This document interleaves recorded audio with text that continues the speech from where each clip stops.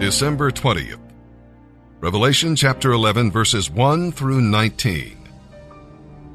Then I, John, was given a measuring stick, and I was told, "Go and measure the temple of God and the altar, and count the number of worshippers, but do not measure the outer courtyard, for it has been turned over to the nations.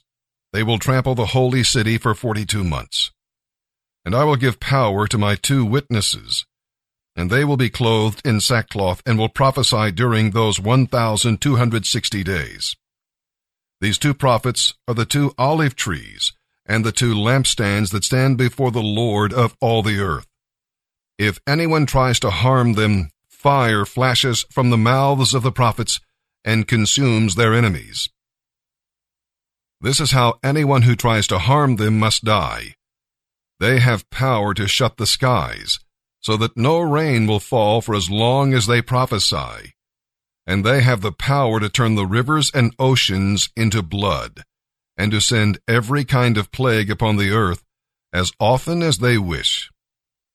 When they complete their testimony, the beast that comes up out of the bottomless pit will declare war against them.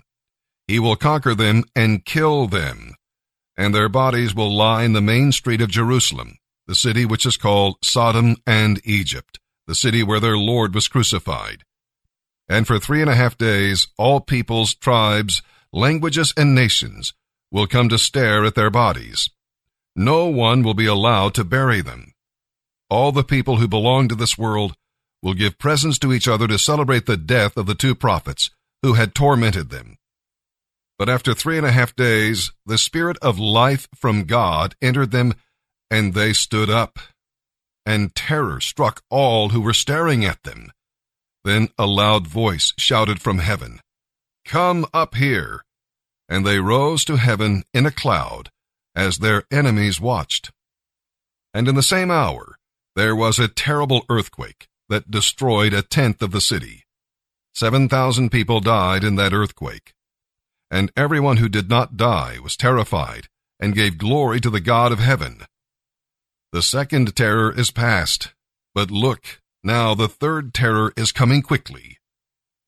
Then the 7th angel blew his trumpet, and there were loud voices shouting in heaven, "The whole world has now become the kingdom of our Lord and of his Christ, and he will reign forever and ever."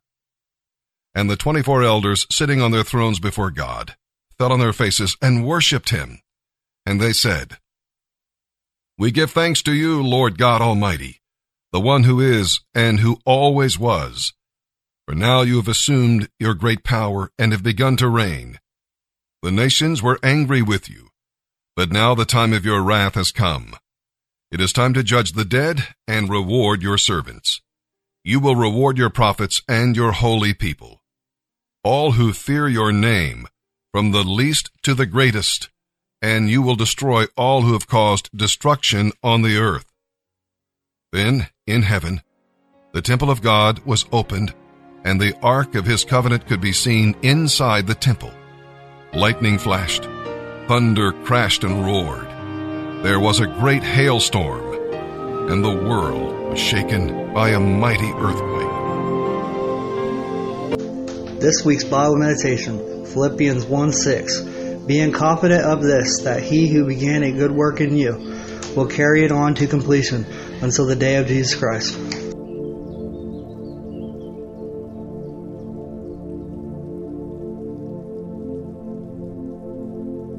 I love this passage. Verse 24. Now I'm going to put emphasis on the personal pronoun I. For I will take you from the nations. I will gather you from the lands. And I will bring you into your own land. Verse 25. Then I will sprinkle clean water on you, and you will be clean. And I will cleanse you from all your filthiness and from all your idols. Moreover, I will give you a new heart, and I will put a new spirit within you. And I will remove the heart of stone from your flesh, and I will give you a heart of flesh, and I will put my spirit within you, and I will cause you to walk in my statutes, and you will be careful to observe my ordinances. Do you recognize the pattern there? It's all about God. He says, for I will gather you from the nations. Separation. Separation. I will take you out of there. But I will do it with a strong hand. When you no longer have regeneration in preaching, you have nothing. Nothing. If there is no work of separation in your life recognizable at any point in time, you're lost. You say, oh, Brother Paul, if I say that, they'll kill me. Then die! I'll lose then lose your home! It'll cost me! Then make the payment! Don't tell me about that! How many do we have? How many men who have good theology, but they are too cowardly to preach it? Because it'll get me in trouble. What do you expect it to do? Preaching to a largely unregenerate church body, what do you expect them to do to you? But how is it going to change? Except we suffer. Worst thing that ever happened to a preacher is he becomes civilized. It's worthless. Worthless. One thing I noticed about Leonard Ravenhill, and I'd take a Leonard Ravenhill over 20 dead Calvinists. He was dangerous. He was dangerous. We ought to be men of love, men with towels, men who weep, men who serve. But we ought to be dangerous about truth. Do you really expect to get out of this unscathed? Without any scars? All the ones who have gone before us, their blood, they shed.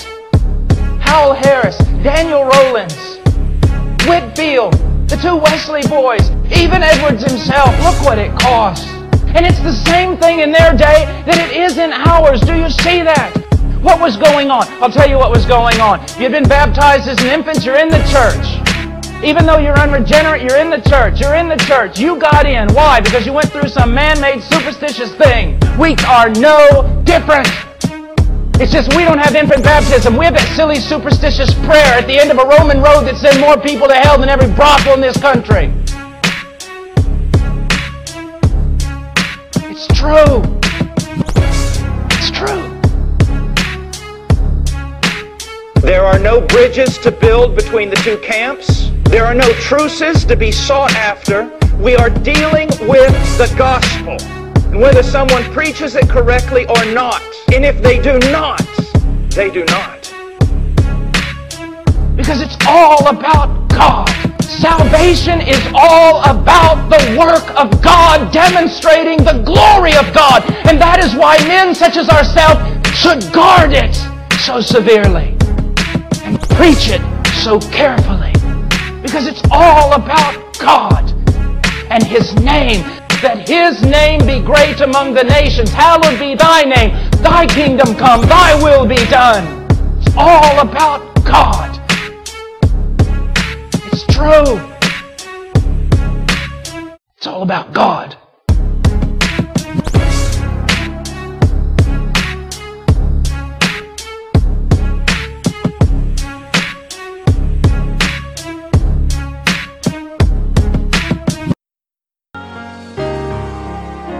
Psalm 139, verses 1 through 24, with a choir director, a psalm of David.